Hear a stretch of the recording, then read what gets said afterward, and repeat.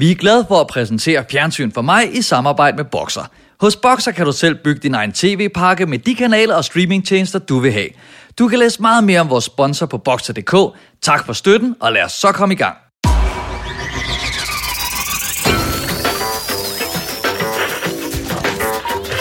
Nøj, det er Fjernsyn for mig. Du er tunet ind på Fjernsyn for mig, podcasten, der handler om at anmelde Flow TV. Vi er tilbage med endnu et corona-afsnit, hvor vi blandt andet skal kigge på fænomenet Tiger King, en Netflix-dokumentar, der allerede har taget verden med storm, omhandlende dyreparkejeren Joe Exotics selvdestruktive kamp mod dyreaktivisten Carole Baskin.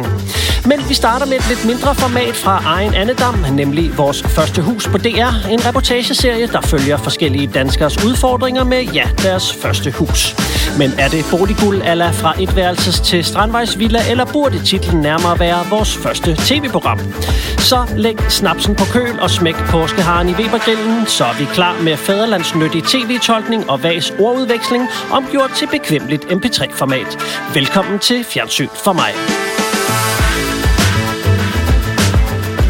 Mine damer og herrer, tag rigtig godt imod jeres værter, Dan Andersen og Morten Rum Sørensen. Vi er tilbage endnu en gang fra corona-førerbunkeren her under mit hus. Behørigt afsprittet og iklædt. Nej, vi har masker på. Vi sidder langt fra hinanden. Ja. I dag, der skal vi jo snakke om noget, som er lidt spændende for os begge to, fordi vi sidder her i mit hus, som er mit første hus, og du er jo snart husejer også. Hvordan går det med det projekt? Du skal bygge dit eget hus. Ja, altså, jeg skal ikke bygge det. Altså, jeg tror, man bruger ravplugs for at skrue en pære i. Men det var faktisk lidt nervepirrende, fordi vi overtog jo den her grund den 1. marts, det vil sige cirka 10 dage før total lockdown, ikke? Og var sådan lidt, okay, hvad sker der nu? Altså, vi har jo skrevet under, vi er jo nødt til at køre videre. Vi kan jo ikke bare sige, så vil vi ikke have det alligevel. Vi har jo betalt alle de der ting, og låne penge og så videre. Men jo, vi skal bygge et hus, der heldigvis så kører det projekt videre. Vi har også været lidt bange for, om det lyder også meget navlepillende, men om vi kunne få materialer fra, vi vidste ikke rigtigt, hvor meget der var import, og hvor meget der var sat i stå og sådan noget. Men det er meget flippet, når man skal ud og snakke med noget køkkenfirma, og man skal ud og snakke med en elektriker og sådan noget. Men alt er jo i sådan en corona-ånd, så vi er jo de eneste. Altså, det er jo kun os to og en rådgiver, når vi kommer ind i de der steder. Altså, så for eksempel havde vi hele HTH for os selv. Ja. Og så det kører videre. Indtil videre har der ikke været noget, vi kunne snuble over, og der er jo nogle forskellige tilladelser, der skal på plads. Altså man skal jo søge byggetilladelse hos kommunen, og vi vil gerne have sådan noget bæredygtigt grøn jordvarme frem for at tilslutte os naturgasværket, som er det, man normalt skal bruge, hvor vi skal bo. Og der var vi sådan lidt, kan man det? Og hvor langt? Og må vi det? Og alle de der ting. Men de ting, de går til gengæld rigtig hurtigt, og vi har fået alle tilladelser på rekordtid, så det kører bare fremad. Nå, det er positivt. Jeg laver jo til daglig et boligprogram, der hedder 3 gange beliggenhed, og vi går jo hele tiden og læser de nyeste nyheder om, hvad sker der på boligmarkedet. Altså, fordi er der nogle boliger til vores deltagere, og hvad siger renterne i forhold til, er det realistisk at købe nu, ikke? Fordi hvis de lige pludselig er steget, det kan godt være, det kun er 2%, men så er det måske steget til, altså det er måske det 4-dobbelte af, hvad det var i går, og så altså, det er jo fint, at der er noget, der stadig kører. Det synes jeg er betryggende, at det hele ikke bare er smuldret fuldstændig i den afdeling. Nej, jeg tror også, vi så har tænkt, okay, altså, det er måske vores måde at bidrage lidt på. Altså, at alt ikke går i stå, selvom vi var sådan lidt, bør vi gå videre nu? Bør man lige sætte alt på hold og sådan noget? Og altså, er det sådan lidt, skal alle ikke bare holde sig indendørs? Skal vi tage til møder? Må vi mødes med andre? Alle de der ting, ikke? Ja, men det er jo også vigtigt, at alt ikke stopper, fordi så kommer der en pukkel, og håndværkere kan jo sagtens stå udenfor og arbejde på et eller andet, uden at det skulle være en stor risiko og sådan noget. Så jeg synes, det er fint, at der er gang i den, hvor der nu kan være, uden at det er en koncert med 1000 mennesker og sådan noget. Det er jo ikke så smart. Vi prøver i hvert fald, men det betyder jo også, at jeg har en helt naturlig interesse i programmer om huse. Ja, men det er jo også derfor, jeg valgte, at vi skulle se det hus. Jeg har været i gang med, at du kan lige præcis ikke se det, men herude for der er en bagtrappe, som jeg havde i gang med at prøve og reparere lidt på. Så du vil at lave noget, du kan komme til skade. Det må man ikke i den her tid. Nej, men jeg tænkte, jeg kan måske komme til at støbe min hånd fast sammen, eller et eller andet, ikke? Og jeg har aldrig været specielt handy, men det kan godt mærke, at jeg vil godt tænke mig at kunne nogle af de her ting. Så vi så det der glimrende program fra etværelses til Strandvejsvilla, som jeg var meget opslugt af. Ja, man håber sådan lidt, og så er der nogle tips og tricks, og altså, du ved, sådan, bare små husejer, handyman tips. Så det glæder mig meget til vores første program, vi skal se vores første hus. Men inden, så skal vi lige huske at nævne vores Insta-konkurrence, som der er kommet i gang i. Der kan man gå ind på vores Instagram, hvad hedder det, profil? Ja, Instagram-profil, som hedder Fjernsyn for mig, og vi har som sagt fået af Dplay og vores boxersponsor, har vi fået 5 vouchers til gratis adgang til en helt stor pakke på Dplay, og man er ikke nødvendigt, at man er boxerkunde, man kan også bare bruge det via internet og sjovt nok. Det er jo smart. Det er meget smart. I afsnit 1 af vores første hus følger vi det unge Aarhus-par Nadja og Thomas, der er gået i gang med en massiv renovering af hele kælderetagen i deres nye gamle hus. Med på sidelinjen er en tv-vært og ekspert, som ikke behøver nogen nærmere præsentation. Programmet her har i hvert fald ikke tænkt sig at gøre det. Og som jeg lagde ud med, så altså, jeg er jo kæmpe investeret i det, og jeg ser jo rigtig mange boligprogrammer for tiden, fordi det er jo det, meget af mit liv handler om. Så altså, jeg er super, super modtagelig. Jeg er lige målgruppen. Hvert år køber mere end 88.000 danskere deres første bolig. Så er der underskrevet. Tillykke.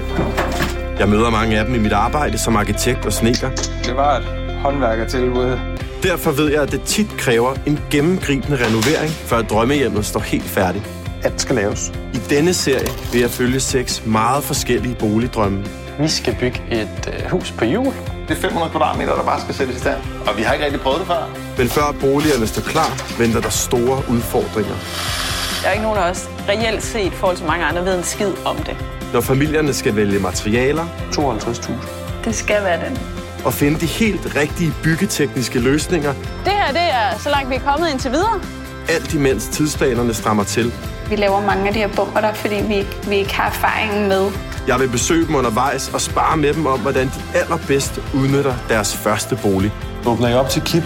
Det har vi ikke sådan planer. Det var ikke planen. Nadja og Thomas har set potentialet i en bolig, som mange andre nok havde valgt at rive ned. Det hus ligger her i et hyggeligt villakvarter, kun 4 kilometer fra Aarhus Midtby.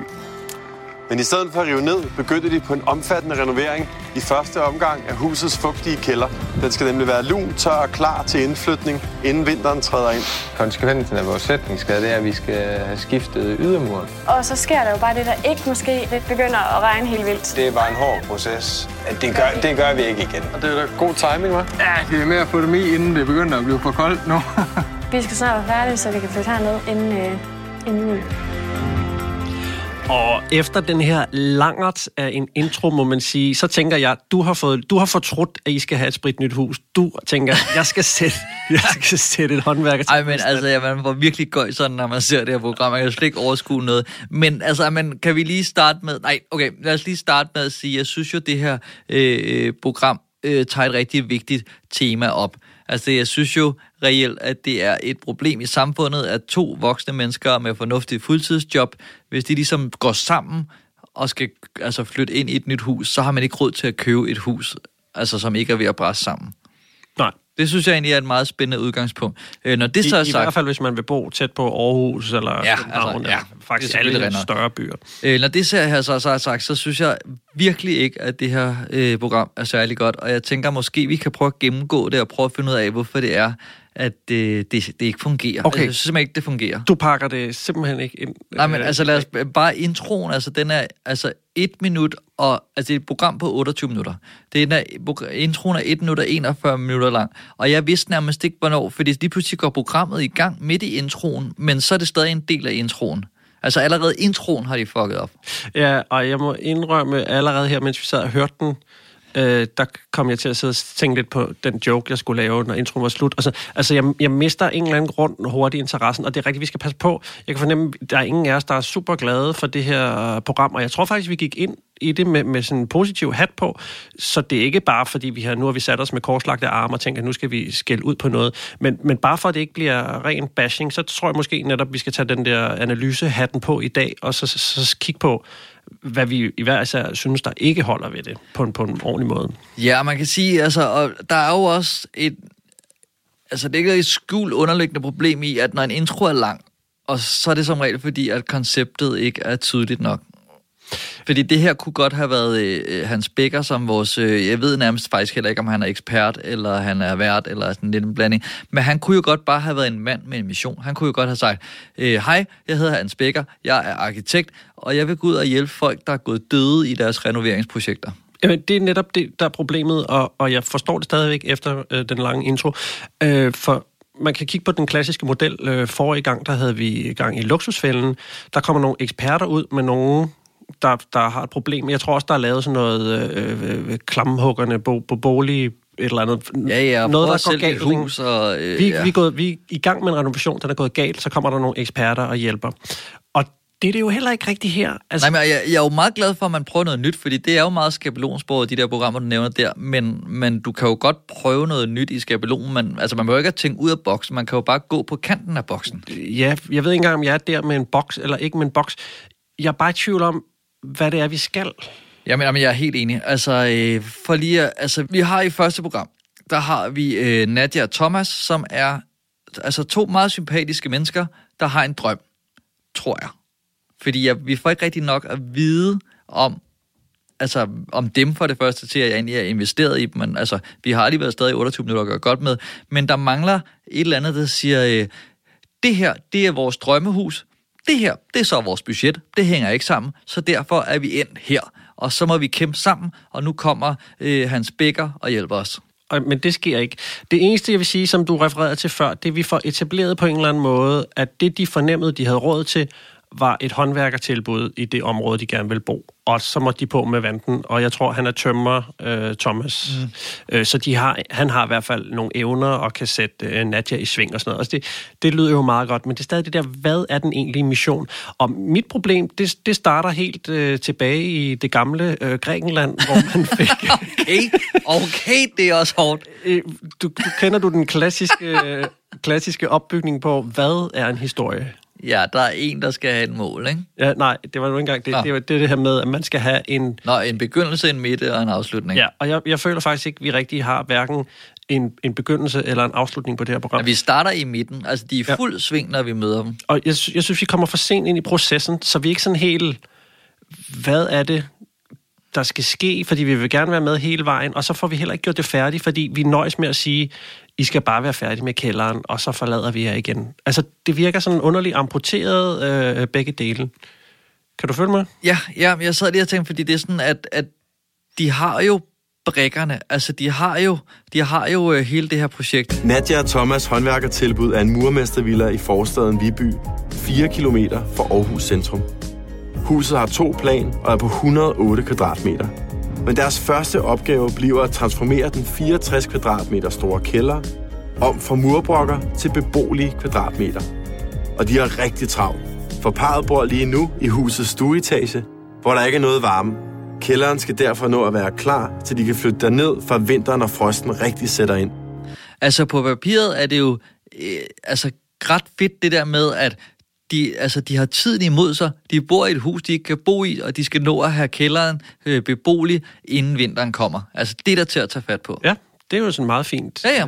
Så det er sådan der er man der med. Men igen, så kommer man ind, hvor de allerede er i gang, og i introen, hvor som måske er lidt af programmet også, altså, der er man, og jeg er også lidt, altså, der mangler sådan en timeline, på en eller anden måde, eller sådan en, det vi skal gøre. Ja, vi mangler den der sæt i gang. Scene, og så mangler vi at definere, hvad var det nu, han hed? Det har jeg altid svært glemt. Jamen, vores vært hedder, men det er også et problem, han hedder Hans Becker, og det finder man, så vidt jeg lige kunne huske, han får en synk med et navneskilt, altså 7 minutter og 14 sekunder inde i første program. Men det er også fordi, hvis du går ind på DRTV og kigger på programmerne og sådan noget, så når du læser lidt om dem og ser billederne og sådan noget, så er han slet ikke med. Han har sit eget program inde i det her program. Når han kommer, så hjælper han dem ikke rigtigt. De fortæller ham lidt om det, og så nogle gange har han noget, som faktisk er meget interessant, hvor han har sådan nogle små, jeg vil ikke sige tips og tricks, men sådan nogle infobokse.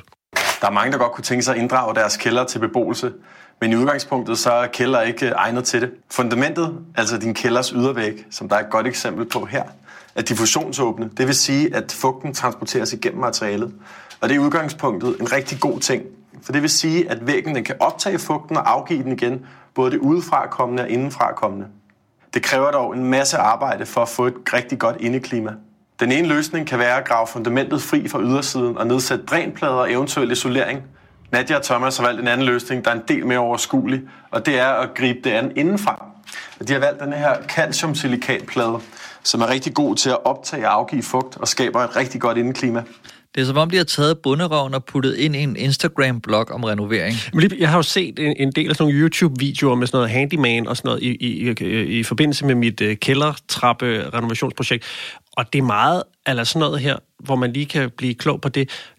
Det synes jeg egentlig er interessant. Jeg ved ikke rigtig, hvad det laver i det her program. Lad mig lige komme med et forslag, så må du sige, om jeg er helt væk. Det er også meget, altså vi siger hele tiden, prøv noget nyt, og det bliver for formateret og sådan noget, men altså jeg får lyst til at tage ned i min tv-værktøjskasse, og så sætte Puk Elgård ind sammen med ham her, og så er hun ude og spørge, hvordan har I det på det følelsesmæssige, og så skal han tage sig af de der facts-ting, bare for at have et eller andet, der kører historien fremad. Altså, fordi den sumper lidt rundt. Det bliver meget dem, der filmer sig selv. Det bliver meget videodagbog. Det er meget en montage, ikke?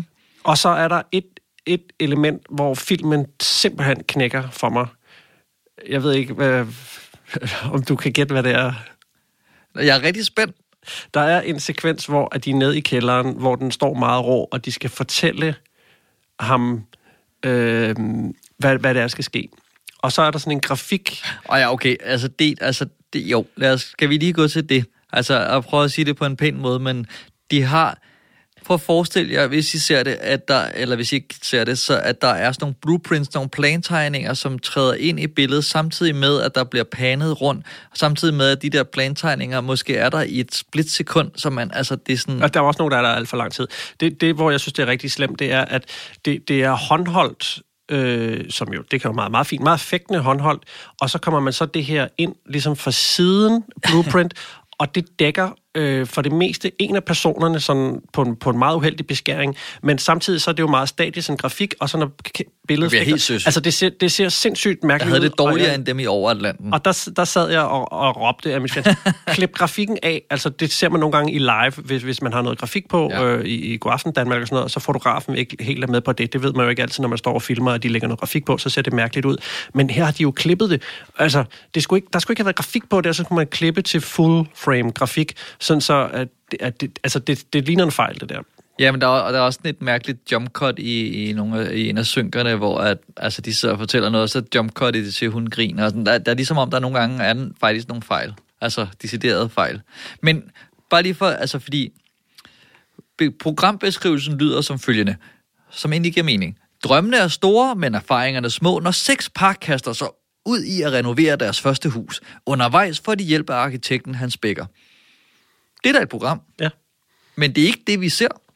Der ser vi mere en timelapse af nogen, der laver et hus, og så en gang imellem kommer Hans Becker ud og siger, nå, I har da fået et godt indeklima. Jeg synes i øvrigt, man kan lave det her til et drukspil, og så drikke hver gang, der bliver sagt indeklima. På et tidspunkt der, hvor han står og laver sin lille infoting omkring fugt i kælderen, der sidder jeg og tænker, ved de, at han er nede i kælderen nu? Eller det er sådan en mærkelig logistikken i det, at det virker som om, han er gået ind uden deres... Pludselig er han i huset og laver det der nede i kælderen. Eller der er sådan en underlig kronologi, der ikke passer for mig der. Men det, der er lidt ærgerligt, det er som om, at vi har vi har rigtig mange brikker til at lave et billede i det puslespil, ikke? Ja. Det vil bare lige kræve netop, at hans rolle var lidt defineret, så måske også, at vi lige fik præsenteret ham. Altså, det burde ikke være... behøvede ikke at vare mere end 20 sekunder eller 30 sekunder, hvor de siger, det er Hans Becker, han er arkitekt, han har gjort det her, nu skal han ud og hjælpe nogle par. Ja, for jeg kan faktisk meget godt lide ham. Altså, ja. jeg har sådan et eller andet med, jeg får ikke en værtsfornemmelse. Det er ikke ham, der skal tage mig i hånden og føre mig gennem historien, men jeg stoler på, at han ved, hvad han snakker om. Jamen, jeg kan egentlig godt lide ideen om, at parerne på en eller anden måde er værter. Og ligesom siger, det her, det er vores projekt, og vi har bare lige brug for hjælp her, eller sådan, at vi kan ikke rigtig lige finde ud af det med vinduer, og nu kommer Hans heldigvis. Altså, det behøver ikke være helt klassisk, at der er en vært, Puk Elgård, og så der er altså en ekspert med. Jeg kan godt se, så havde vi i hvert fald kommet i mål, men det er også meget spændende at prøve noget nyt. Men der føler jeg bare ikke, at han helt har nok at byde på, fordi for eksempel, han kommer og skal hjælpe med nogle vinduer, men han gør jo ikke rigtig noget. Han siger, det som jeg husker, det er, at ham Thomas, der bor i huset, som er håndværker, han sætter sådan nogle smarte puder ind under, så kan man pumpe vinduet op, og så siger han, det er smart. Altså, og det synes jeg bare ikke helt er nok, hvis han skal have den der hjælpende rolle. Nej, men det er nok det grundlæggende, forstår jeg ikke, hvorfor han er der, og jeg forstår ikke, hvad. Altså, fordi jeg kan sagtens acceptere, at programmet er bare at se folk, der har købt et hus, renovere det. Jamen, det vil jeg gerne se. Altså, det kan jeg sagtens se, og som er, fordi det er jo nogle, altså dem der, de to, Nadia og hvad var det, han hed? Thomas. Altså, de er jo dygtige. Altså, de er jo sådan meget handy typer. Ja, og det er underligt, man holder med dem, fordi de er søde. Og de kæmper hårdt for det her, og offrer sig, og de fortæller, at de har sovet, frosset i 100 år, og nu. Altså, alt er der til at lave en sympatisk historie. De har et projekt. Der er drama, der er der, hvor de har muret væggen, og så kommer der regn, og de må stå helt midt om natten og lægge altså, det er jo fantastiske øjeblikke. Og et eller andet sted er det sindssygt mærkeligt, at det ikke fungerer bedre. Der er også det her med, hvorfor har man valgt det her program som nummer 1? Altså, ja. Og der frygter jeg lidt, de har tænkt, det her er den største renovation, vi ser. Det er dem, der ligesom når længst. Men så må vi bære over med, at vi mangler lidt starten og slutningen af egentlig renovationsprojektet, eller noget af det stil. Altså, jeg bliver bare bange for, og jeg får ikke lyst til at se et program mere, når jeg tænker, hvis det er det her, I skal hooke mig med, så tror jeg ikke, jeg skal se mere, selvom jeg kunne se, der var et, der hed noget med et 60'er-hus.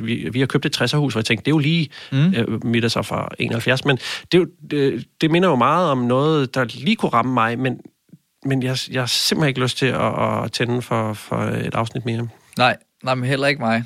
Jeg kan ikke rigtig finde ud af, det er også som om, det er klippet lidt i smadder. Det kan også være, det der, det ligger. Altså, for jeg synes også, der er nogle sekvenser, som godt må have fået længere tid. Altså, så man ligesom havde tænkt, den her del behøver vi ikke, så derfor bruger vi tiden på det her. Men er der ikke også meget af det, som er noget, de selv har lavet uden tv, har været på besøg? Og der har jeg desværre lidt svært ved, eller måske er det også bare fordi, at iPhone-kameraerne efterhånden er blevet så gode, at skelne mellem, hvornår har tv været der, hvornår har de filmet det selv? Jeg ved det ikke. Altså, jeg ved det ikke. Jeg har meget svært ved at se, hvor jeg skal. Men også fordi, så er der sådan, det havde måske også hjulpet lidt, at jeg ved ikke, om det skulle have været en anden speaker. Man har bare lige brug for, at der skal, altså hvis der ikke er en vært, så skal der skal måske være noget, der skiller tingene ad, når han ikke har en større rolle, end han egentlig bliver sat i skoene, ikke? Altså de der speaks, de bliver også bare lidt kedelige og skrevne. Regnen fik heldigvis ikke ødelagt murværket, og der skal åbenbart meget til at tage mod fra det hårdt arbejdende par. Det giver mig ikke rigtig noget. Nej, det er ikke sådan noget, det er hårdt arbejdende par. Altså, det er meget sådan, det er bare meget skrevet. Det er ikke sådan, du ved, Nadia og Thomas har kæmpet hele natten, men de lader sig ikke stå ud. Eller sådan, altså. Der mangler noget gejst i den der speakbox. Ja, men nu skal vi også passe på, at vi ikke kører for meget rundt i det. Man kunne godt komme med nogle flere forslag til, hvad der kunne ske, men altså, det store problem for mig er, at det sætter sig mellem nogle forskellige stole og falder ned på rumpen i den proces. Altså, for mig er det meget enkelt. Det kunne sige, at han skulle have haft en klar mission. Hans rolle skulle have været mere defineret. Han skulle have været ude og hjælpe, som jeg sagde i starten. Jeg synes, at for eksempel, hvis det bare havde været de her par, de er super seje og handy, de er nået så langt i processen, nu er de ved at gå lidt kolde, og de har tiden imod sig. Hvad skal vi? Altså, så han kommer ud og hjælper med at lægge for eksempel bare en plan. Ja, lige præcis. Kunne være det som arkitekt, ikke?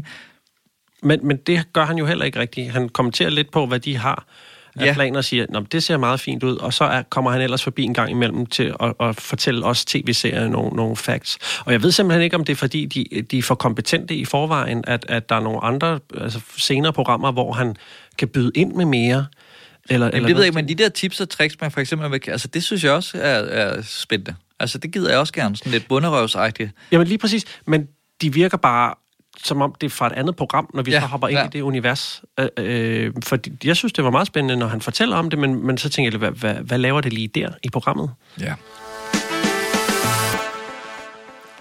Vi skal jo sætte nogle stjerner på, og det er jo ikke bare for at sidde og svine et program til. Jeg tror bare, det er fordi, det ærger mig, at man har nogle elementer, som siger, det her kunne man godt lave et tv-program ud af, og så tæver man det på gulvet. Det synes jeg er sundt. Der er mange gode scener, der er mange gode brækker, og jeg kan godt lide alle fra castet. Ja. Så det er sindssygt mærkeligt, men jeg er virkelig ikke ramt af det her program. Måske er det også, fordi de er op imod nogle rigtig hårde konkurrenter lige i øjeblikket. Vi har jo set nogle rigtig lækre programmer i sidste afsnit, og det næste, vi skal snakke om, er også... det finder vi ud af det synes jeg også er spændende. Men jeg synes bare ikke rigtigt, at vi har et program. Altså, jeg synes, der er noget helt skævt ved rammen. Jeg mangler et eller andet, der skal drive mig igennem, og jeg mangler en rigtig start og en forløsning til sidst. Så jeg er helt nede på 2 stjerner, simpelthen fordi der er noget, der ikke spiller her. Og det har altså ikke noget med personerne at gøre, hverken vores vært ekspert, hvad hans rolle så end er, eller vores cast. Men der mangler noget spænding for at holde mig fast. Altså, jeg får slet ikke det, jeg tror. Når jeg læser programbeskrivelsen op, og jeg ser programmet, så er det 2 forskellige ting, og det kan godt være, at det er min forventning, den er galt med, men kort sagt, jeg er ikke investeret, jeg får ikke noget ud af Hans Beckers tips, jeg forstår ikke hans funktion, og jeg når ikke at føle med castet. Og der ligger, som du også siger, rigtig mange brikker til et godt program, men det bliver nærmest en lang montage, altså sådan en slags nybyggerne på speed, uden konkurrenceelementet, eller sådan. Altså, og jeg er næsten helt nede på 1 stjerne, fordi jeg synes næsten, at der er ikke rigtig noget program, og jeg synes, at det tager noget fra nogle af de andre programmer, hvis jeg giver for meget. Forstår du ikke? Forstår du, hvad jeg mener? Altså, det er nærmest kun i anerkendelse af, at der er nogen, der har prøvet at lave et eller andet, og jeg egentlig godt kan lide det, der ligger. Altså sådan grundsubstansen. Altså ikke sådan sur på, at der er nogen, der har brugt tid og penge på det. Mm-hmm. Så bittesmå 2 stjerner. Vores raison d'être er Dansk Flow TV, men når hele verden falder ned af stolen i begejstring over en dokumentarserie, så bliver vi selvfølgelig nødt til at se, hvad det går ud på. Så med gluten appetit har vi kastet os over denne ærkeamerikanske fortælling om det bindegale miljø omkring private zoologiske haver med store kattedyr i Netflix' kæmpe succes Tiger King. Der er rigtig mange, der har foreslået, at vi skulle snakke om det her program inde på Instagram, da vi spurgte, om der var nogen, der havde, sjovt nok, forslag. Og min Netflix siger, at det her, det ligger nummer 1 i Danmark, som jeg går ud fra, betyder, at det er det mest sete. Det må man formodes. Where do you want to start? I guess at the beginning somewhere. It was a crazy beginning. Crazy. What was the beginning?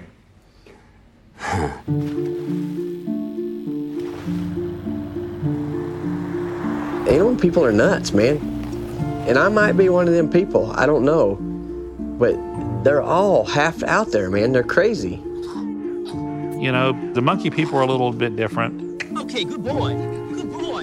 You know, they're kind of strange. But the big cat people are backstabbing pieces of shit. A decades-long feud comes to a bizarre end. Tiger King stands accused of trying to have a woman killed. You know, there's not every day that a zookeeper went to prison for murder for hire. So I'm sure y'all got a story to tell. Det her er vel en slags krimi-dokumentar, hvor at jeg har kun set første afsnit, hvor at man får... Altså, hovedhistorien er jo, at ham her Joe Exotic, han er anklaget for at have bestilt et legemord på en animal rights forkæmper. Og så er det her ligesom introen til, hvor man får præsenteret i baggrunden for alt det her, et rimelig mangfoldigt persongalleri. Det må man sige, og Jeg er lidt spændt på, fordi jeg skyndte mig at se en masse afsnit, for ligesom at kunne give den bedst mulige bedømmelse, så jeg har nået op på 3,5. Okay, det er meget flot. Ja, sker der noget mere? Fordi ud fra første afsnit, der savner jeg faktisk lidt, at jeg kommer lidt mere ind i krimien. Jeg synes, de trækker denne her wow-faktor med store katte rigtig langt, og lidt skøre mennesker. Altså, jeg kunne godt have tænkt mig, at man måske havde kørt den sådan lidt mere, det ved jeg ikke, sådan lidt True Detective-agtigt, hvor man hoppede lidt frem og tilbage i tiden. Jamen, det synes jeg også, man gør. Fordi hele den historie, man får op i toppen, med at bestille lidt mord og sådan noget, og man kan høre, at han er i fængsel, ham vores hovedperson, og så hopper vi tilbage i tiden. Jamen, så kører hele timen, altså kører jo tilbage i tiden. Hvor jeg godt kunne have tænkt, man lige hoppede lidt frem en gang imellem, og sådan, altså, så jeg vidste, hvor vi er på vej hen ud over. Jamen, det synes jeg nemlig, at det er nok, og egentlig vil jeg helst glemme det her, fordi jeg synes, man lidt for... Man ved i hvert fald nogenlunde, hvor det ender. Men så som historien skrider frem, så kommer der så mange... I sidste episode, så snakkede vi om Scandinavian Star, hvor historien udfolder sig. Og det, der er helt genialt ved det her, det er nogle af de figurer, man får etableret i første afsnit, som nogle bifigurer, der lige er inde og lige fortæller et eller andet for at drive historien videre. Så lærer man dem at kende i de senere afsnit, og så er de bare fuldstændig vanvittige og har en vanvittig historie også. Altså, så det udfolder sig på sådan en helt fantastisk måde. Der er jo ikke nogen normale mennesker med i det her program. Så det er et program, man skal tage sig tid til, for at sige det. Altså, man kan ikke bare sætte sig ned, og så, så er man allerede ved man alt, eller hvad skal man sige, så er man allerede på.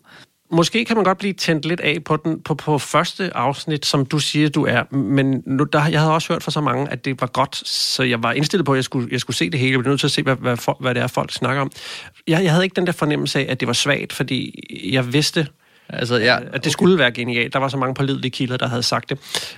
Og jeg synes, det er meget fint doseret, at der sker noget nyt. Altså, historien tager nogle nye, helt skøre drejninger, som jeg slet ikke havde forventet, og jeg er helt på røven over den her historie. Altså, den er så vanvittig, og der er så mange elementer, som er skøre. Så jeg kan godt forstå, i starten var jeg bange for, at man trak den ud i 7 afsnit. Der var en serie på Netflix engang, der hed Making a Murderer. Ja. Har du set den? Nej, altså, jeg så The Jinx, også som jeg synes var helt fantastisk, så skulle jeg så se Making a Murderer, som kører i et meget, meget lavere tempo, må man sige, og der gik jeg lidt kold. Jamen, der kunne jeg mærke, efter et afsnit af Making a Murderer, det her er nogen, der trækker en historie alt for langt ud i forhold til, hvad den kunne bære. Der blev sådan lidt pigefornærmet med det samme, så den gad jeg ikke at se færdig. Men her der er virkelig nok til, og det er også et sjovt antal 7 afsnit, tror jeg, der er, at det er måske det, den kan bære, men jeg har fornemmelsen af, at den sagtens kan bære det, fordi der er så mange sidehistorier. Men så lad os starte der, fordi det er nærmest et program, som er blevet til ud fra en sidehistorie. It just blew my mind. What is a snow leopard doing in the back of this guy's hot van? That set me on this journey to really understand what is going on with people keeping big cats in this country. Og det her, det er så Eric Good, som er sådan journalist til retlægger, som er ude at lave en historie om en, der har en kæmpe stor slange. Og så opdager han så, at han også har en leopardunge i en varevogn, og så er det så, han begynder at forfølge den her tråd. Hele den her verden er åbenbart kun beboet med, nu siger jeg vanvittigt og skøre rigtig meget. Jeg ved ikke, hvad for nogle tillægsord jeg skal bruge. Og så får han ligesom taget hul på bylden og kommer ind i det her miljø. Han er jo selv en eller anden form for dyrerettighedsforkæmper, hvis i forhold til noget med sådan nogle sea turtles og sådan noget. Men jeg synes ikke, man kan mærke, at han... Altså, den har den vinkel, at de er onde ved dyrene. Nej, slet ikke. Altså, jeg synes, det er nogen... Altså, jeg tror på, at de her forskellige... cirkusfolk, jeg hvad de vil kalde dem, men dem her, der har de her vilde dyr i bur, at de elsker dem. Og ligesom virkelig kærer for dem, og gerne vil have, at de har det bedst mulige liv, ikke? Ja, og mestendels, når de fremstår wacky, så er det deres egen skyld. Der er selvfølgelig nogle ting, hvor man godt kan mærke, at hvad vej filmskaberen han gerne vil have, vi skal tænke. Ja. Vi har jo ligesom den her, som jeg ser det, trekant af hovedpersoner, og så et kæmpestort galleri af bifigurer, hvor vi har Joe Exotic. My name's Joe Exotic, and this is Thunder and Lightning. The only difference between my pet and your pet is Mine have 3-inch teeth, and they weigh 400 pounds. Han er jo den titulære karakter. Han bliver jo kaldt Tiger King. Så som, jeg vil ikke engang sige modpol, men i hvert fald over enden af trekanten, der har man Doc Antle, som er den mere klassiske dyre tigertype. We charge a premium because it costs so much to do proper care. We feed super quality food that anyone would be glad to eat themselves. It's a minimum of $10,000 a year to feed each tiger. Han har sådan en luksuspark og har lavet Hollywood-film, hvor han har været sådan en animal wrangler, Britney Spears-videoer og alt muligt andet. Samtidig er han sådan lidt guru-agtig, og han har sådan en kult, hvor han har et seksuelt forhold til utrolig mange af hans yndige kvindelige ansatte. Og så er han jo sådan et forbillede fra Joe Exotic. Altså det virker som om, han er både hans mentor, men også ham, han ser op til. Han gad godt at være ham. Eller det er i hvert fald sådan, det startede, ikke? Jo, hvor han så, Joe Exotic, er helt over i den anden lejr. Det er sådan meget trailer park trash, og alle hans ansatte er nærmest sådan nogle circus freaks. This is my own little town. I'm the mayor, the prosecutor, the cop, and the executioner. Han laver sin egen country-musik, og han går rundt med pistolbælte og ser sådan lidt ekstravagant ud hele tiden. Underwear-line. Ja, men de er jo insane alle sammen. Må jeg lige spørge, nu er vi inde på det der, altså er det vigtigt, at han er homoseksuel? For det virker, altså kommer det frem senere, eller er det bare sådan, se, det virkede ligesom en, and on top of that! Ja, man kan godt sige, måske... Der kommer noget med hans baggrundshistorie med, at det kunne hans far ikke tolerere, og det påvirkede ham meget, så han kørte selv ud over en klippe, og ligesom fik sådan en genfødsel, som den her person er ud af det. Så det har påvirket ham til, hvem det er. Og så har han selvfølgelig nogle forhold til nogle af de andre bifigurer, som så er mænd. Men altså på den måde, så er vi vist over det. Og det, jeg synes, det er meget fint, især når det er en amerikansk serie, der foregår. Det sted, hvor den foregår, at de ikke... endnu i hvert fald kører mere rundt i det. Ja. Men så, som modstander til begge de her to, så har vi så Carole Baskin. We did a show every night, and I want to say 9 out of 10 shows was about the animal rights people and Carole down in Florida. One thing you're forgetting out there, you animal rights people, and especially Carole Baskin, and that's Carole Baskin down at Big Cat Rescue. It was all part of Carole Baskin's plan with Peter, the Carole Baskin. Carole Baskin is so influential that Carole Baskin and Carole Baskin. Man, if he ever had an enemy in his life, it was Carole Baskin. Hi, I'm Carole Baskin, and I'm the founder and CEO of Big Cat Rescue. We're the world's largest accredited sanctuary that is devoted entirely to caring for big cats. Since 2006, we've been in this pissing match over tigers. Hun fremstår måske i første afsnit som straight man, hvis man kan sige det. Altså den normale, som er modpol, det er sådan klassisk. Hun har sådan en park, også med tiger, men hvor hun redder alle de kattedyr, der har haft det dårligt. Men som historien udfolder sig, så er der et plot om, at hun har myrdet sin mand og alt muligt andet, hvor man tænker, okay, er hun i virkeligheden den mest vanvittige af dem alle sammen? Altså, det er helt genialt. Men det er også det, jeg rigtig godt lide ved det her program, fordi nu, jeg er sådan en af dem, der har det rigtig svært, når jeg ser folk, der tænker, jeg ved godt, hvad der er bedst for en tiger, og jeg skal nok kysse lidt på den, og så har den det godt i fangenskab, ikke? Men hele ham, Antle der, han har også den påstand omkring med, at når folk får lov at holde en tigerunge, så går det op for dem, hvor vigtigt det er at redde regnskoven-agtigt, ikke? Altså, så der er ligesom også et politisk budskab, eller sådan en, som bare går ud over, se mig, jeg har en tiger i haven, ikke? Altså, så jeg synes, at netop, at det skaber noget lidt interessant debat. At det ikke kun er de der skøre kugler med tiger, ikke? Nej, og det er det, jeg godt kan lide, at de får lov til at fremføre deres synspunkter, hvor at der er rigtig mange, synes jeg, især amerikanske dokumentarer, som er super ensidige. Blandt andet mange af dem, hvor fortælleren, som man også kan se her, Eric Goode, han optræder jo i filmen. Nogle gange er han med i scenen, og måske er det, fordi de ikke har klippet det ud, måske er det bevidst valg.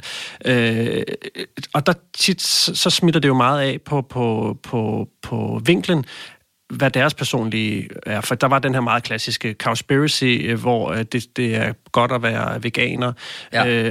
Og når man sidder og ser den, så tænker man, gud, jeg skal da være veganer, men så går det op for en, men de har overhovedet ikke præsenteret den anden side af sagen. Altså meget ensidige dokumentarer, der ofte bliver lavet med en fortæller.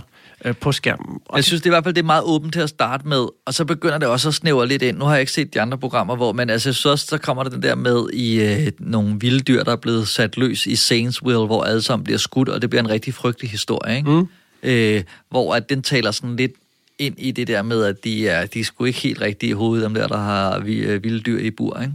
Nej, og det er jo lidt det samme som den her kæmpe store frihedstrang, der er omkring at have skydevåben, hvor i Danmark, der har man jo ikke lov til at have eksotiske dyr. Jeg tror, der er nogle meget, meget strenge regler for det, ligesom der er med om at have skydevåben.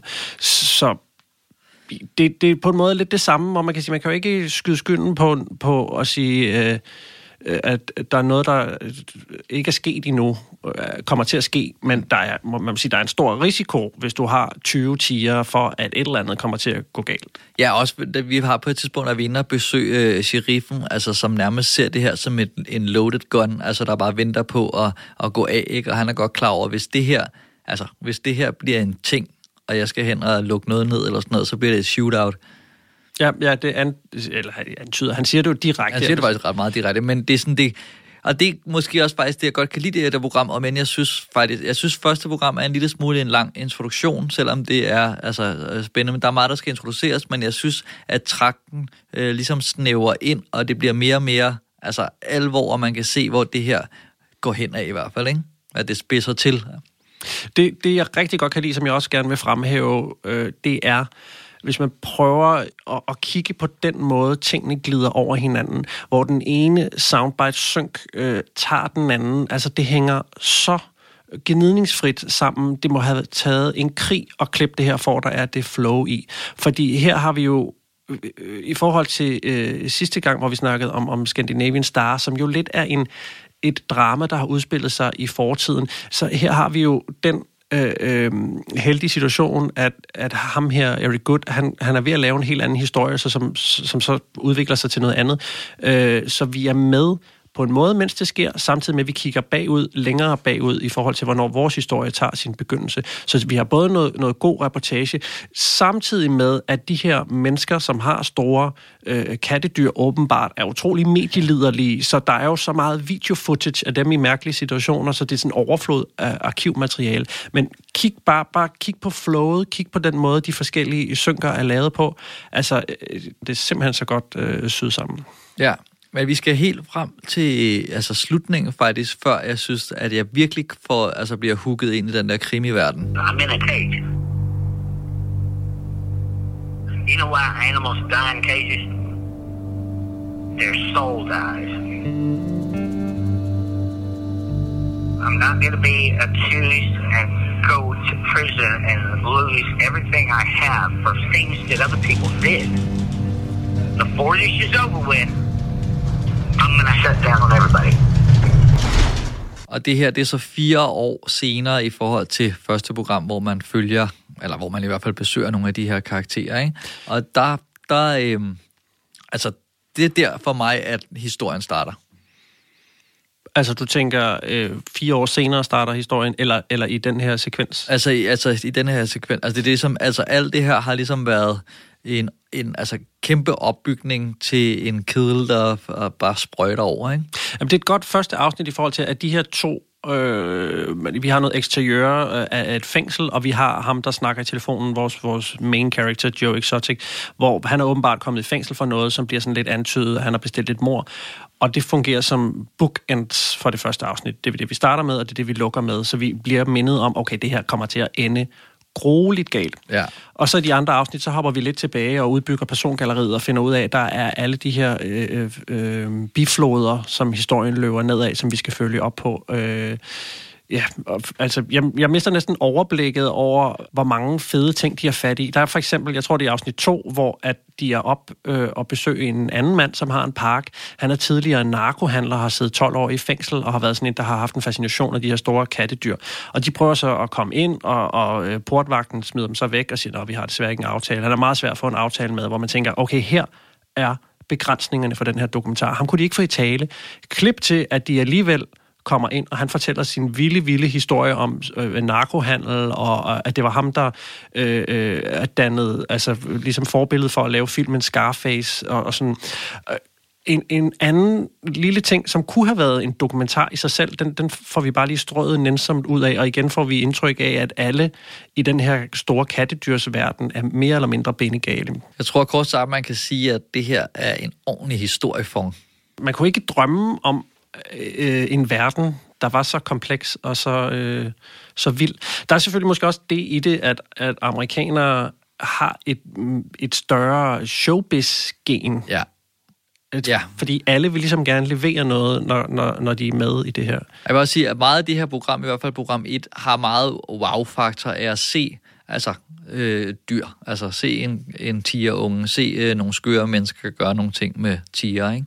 Ja, men det er jo også, hvis man skal lave en historie, en fiktionshistorie eller en dokumentarhistorie, så er det altid godt at starte med en interessant arena. Og det må man sige, de har bonget helt ud på her, fordi det er vilde, dødsensfarlige dyr over det hele. Jeg tror, ham Joe Exotic, han har over 200 af sådan nogle store kattedyr. Og der er mange dilemmaer i det, og hvad gør han med dem? Og der er også bihistorier, om tager de dem ud og skyder dem om natten. Og, altså. Jeg er helt vild med det der med, altså bare det filmiske i, at man ved, at der er sådan et muligt legemord undervejs, og så ser man dem ligesom stå og hakke nogle roadkills ud med økser. Altså der er sådan, det er meget voldsomt, og man ser, at når de går ind med det her kød til tigerne, altså så går de jo helt ferocious mode, ikke? Og det er sådan, altså den der MacGuffin, den der tikkende bombe, der er under hele programmet, synes jeg er ret vild.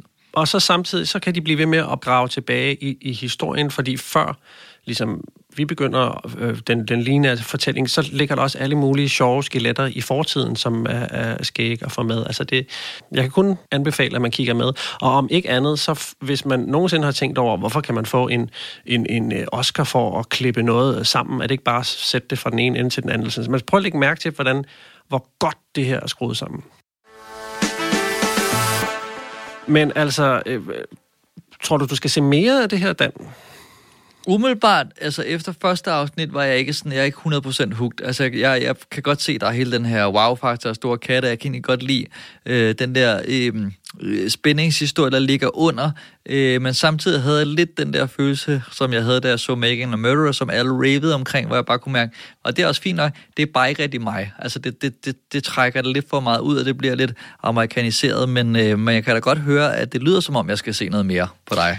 Altså, det synes jeg om ikke andet, så kan man da i hvert fald altid se det, for at prøve at se, om man kan lure nogle tricks af. Det er jo altid unfair. Lad os lige tage den, det burde vi have taget op i starten, men man kan sige, det er jo ikke egentlig det, vi er startet ud med, at vi skulle anmelde programmer fra Netflix.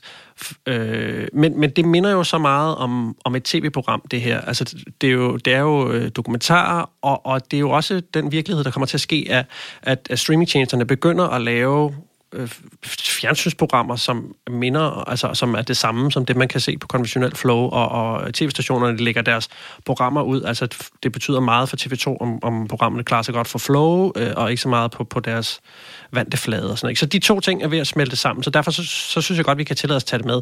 At man kan så sige, det er også amerikansk. Det plejer vi heller ikke at dyrke så meget, men det er også sundt at kigge på de her ting, og så se, hvad kan det lade sig gøre. Det kan ikke lade sig gøre i Danmark, fordi vi har ikke så skøre mennesker, tror jeg.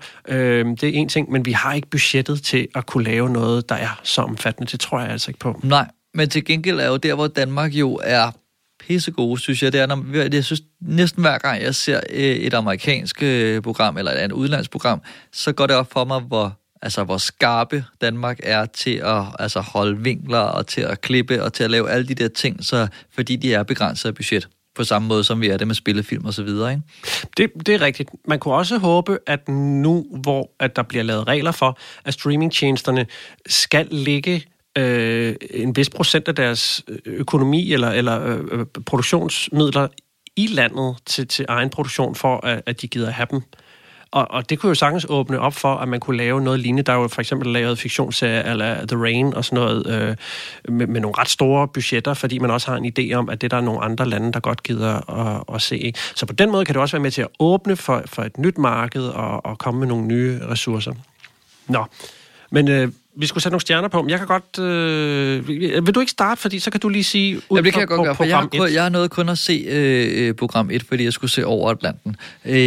Jeg synes, det tager så lidt for god tid. Altså, jeg kunne godt have brugt noget mere, lige blive mindet om det her, den her krimi-historie, som den ligger op til i starten, og få det lidt mere ind. Altså, når det så er sagt, så, som du siger, altså, det er jo en fantastisk produktion, men jeg synes også, det bliver et lidt langt introprogram. Jeg vil gerne hurtigere i gang med krimihistorien. Man kunne det var alligevel en time, så man kunne for eksempel have kørt noget lidt sideløbende, for eksempel sprunget lidt 4 år frem, og så sprunget 4 år tilbage, eller et eller andet, så man fuldt. Nu ved jeg ikke, hvad der kommer til at ske, men om der er noget i fremtiden, man kan følge et eller andet. Jeg synes, det bliver en lille smule et Nature Channel-portræt af nogle skøre kattemennesker. Men altså, jeg synes også, det er svært at give det. Det er også svært at give det under 4 stjerner fra første program. Okay. Jamen, det er sjovt, at det ikke har ramt dig stærkere. Jeg må sige, da jeg begyndte at læse om det, der er jo sket lidt det samme med det her program, synes jeg, som med coronavirusen. Altså, man begyndte at høre lidt om det ude i krogene, og så eksponentielt er det nu det mest sete program åbenbart på Netflix i Danmark. Amerikansk dokumentar. Hvem havde regnet med det? Ikke mange. Men altså, det er en fuldstændig vanvittig historie, selvom jeg kun er nået til 4. afsnit. Og igen det her med, som jeg også nævnte i vores sidste program, det er måske sådan lidt, man bør give karakter for det samlede værk et eller andet sted. Det gør det er lidt unfair. Måske hvis man ser første afsnit af Jinx, så er det også lidt kedeligt, det ved jeg ikke. Ja. Eller ikke kedeligt, det er et forkert ord, for det er ikke kedeligt, men det trækker. Men jeg var fanget med det samme, og i starten, da folk begyndte at rave om det, så bliver jeg altid sådan lidt Rasmus modsat, sådan lidt a la Kælers Omacho-vase, eller hvad den hedder, sådan, det skal jeg kraftedeme ikke have, det lort. Men igen, når der var så mange, som man ligesom tænker, okay, I plejer at have god smag, nu må jeg tjekke ud, hvad det er for noget. Så var jeg fanget med det samme. Jeg synes simpelthen, og det er ikke, fordi jeg har sådan en stor forkærlighed for sådan nogle helt larger-than-life-karakterer, eller i hvert fald unikke, som udgangspunkt. Det er bare vildt, og de er gode til at fortælle, og det er simpelthen historien for mig, der er det primære. Ikke? Altså, det er en skør historie, hvor jeg hele tiden er på hælen i forhold til, hvad sker der nu? Jeg aner ikke, hvad der kommer til at ske. Og det kan jeg godt lide. Og så igen det her med, det er smukt sat sammen på alle mulige måder. Arkivmateriale, rekonstruktioner, smukke synker, som vi har snakket om før. Hvad gør det med sådan et synkbillede? Det er sgu bare rart at kigge på, og så kan man altså se, hvad amerikanerne kan, når de er ude måske 5 mand i stedet for 1 til at lave sådan et synkbillede. Altså det bliver bare noget andet. Så der er så mange små detaljer, som gør, at det er et lækkert program. Jeg skal helt klart se det færdigt. Ja, det er lidt unfair at sammenligne det med alle de andre danske programmer. Jeg bliver nødt til at give det 6 stjerner, men der er nok også en grund til, at alle er på halen over det her. Hvis du kun havde set første afsnit, for jeg forestiller mig ligesom, når man begynder at se videre, så er der nogle ting, altså at der giver mere mening i første afsnit, eller så vil man ikke have været for uden. Altså kan du følge mig lidt, når jeg synes, det bliver måske lige 20 minutter for langt, hvor der er en masse scener med nogle familier, der kommer og ser på dyreunger? Jeg havde lidt sat mig for at prøve at se så meget af det, jeg kunne nå, inden vi skulle snakke om det her i dag. Så jeg havde lidt indstillet mig på, at jeg i hvert fald skulle se 2 afsnit, så det kan godt være, at måske er jeg nede på en 5'er efter første afsnit, fordi det skal have introduceret nogle ting, det skal have sat en masse brikker på plads, og de har været gode til også at gemme rigtig meget krudtet til de efterfølgende afsnit. Så de har holdt tilbage, men det er jo sådan lidt, okay, så skulle man have lavet et kanon godt første afsnit, og så havde man måske ikke haft så meget af de rigtig fede ting til de andre. Det er svært at sige. Jamen, jeg må prøve at se videre, og så må vi se, om jeg skyder i vejret derfra. Jamen, du er også mere en dog person, end du er en kattemand. Jeg ved ikke, om det har noget med det at gøre. Men nu håber vi jo snart, at vi kan vende tilbage med gæster hjemme i stuen som vanligt, og kan komme i gang med at producere en masse tv og lave en masse flere podcasts. Ja, for inden alt det her skete, der havde vi jo allerede legnet 2 fede afsnit op, vi skulle til at producere, og de er altså sat på standby, så dem håber vi kan vende tilbage til. Men indtil da, så... Ind på Instagram. Ja. Nå ja. Deltag i vores konkurrence. Vi har 5 vouchers, vi kan uddele. Ind på iTunes, giv os nogle stjerner, nogle anmeldelser. Ind på Tier, giv os nogle penge. Giv os nogle penge, mand. Send noget rødvin. Der er mange ting, man kan gøre. Ellers så kan I selvfølgelig se en masse fjernsyn og komme med flere anbefalinger af programmer, vi skal se. Det er altid dejligt. Vi er i hvert fald rigtig taknemmelige for, at I gider lidt med.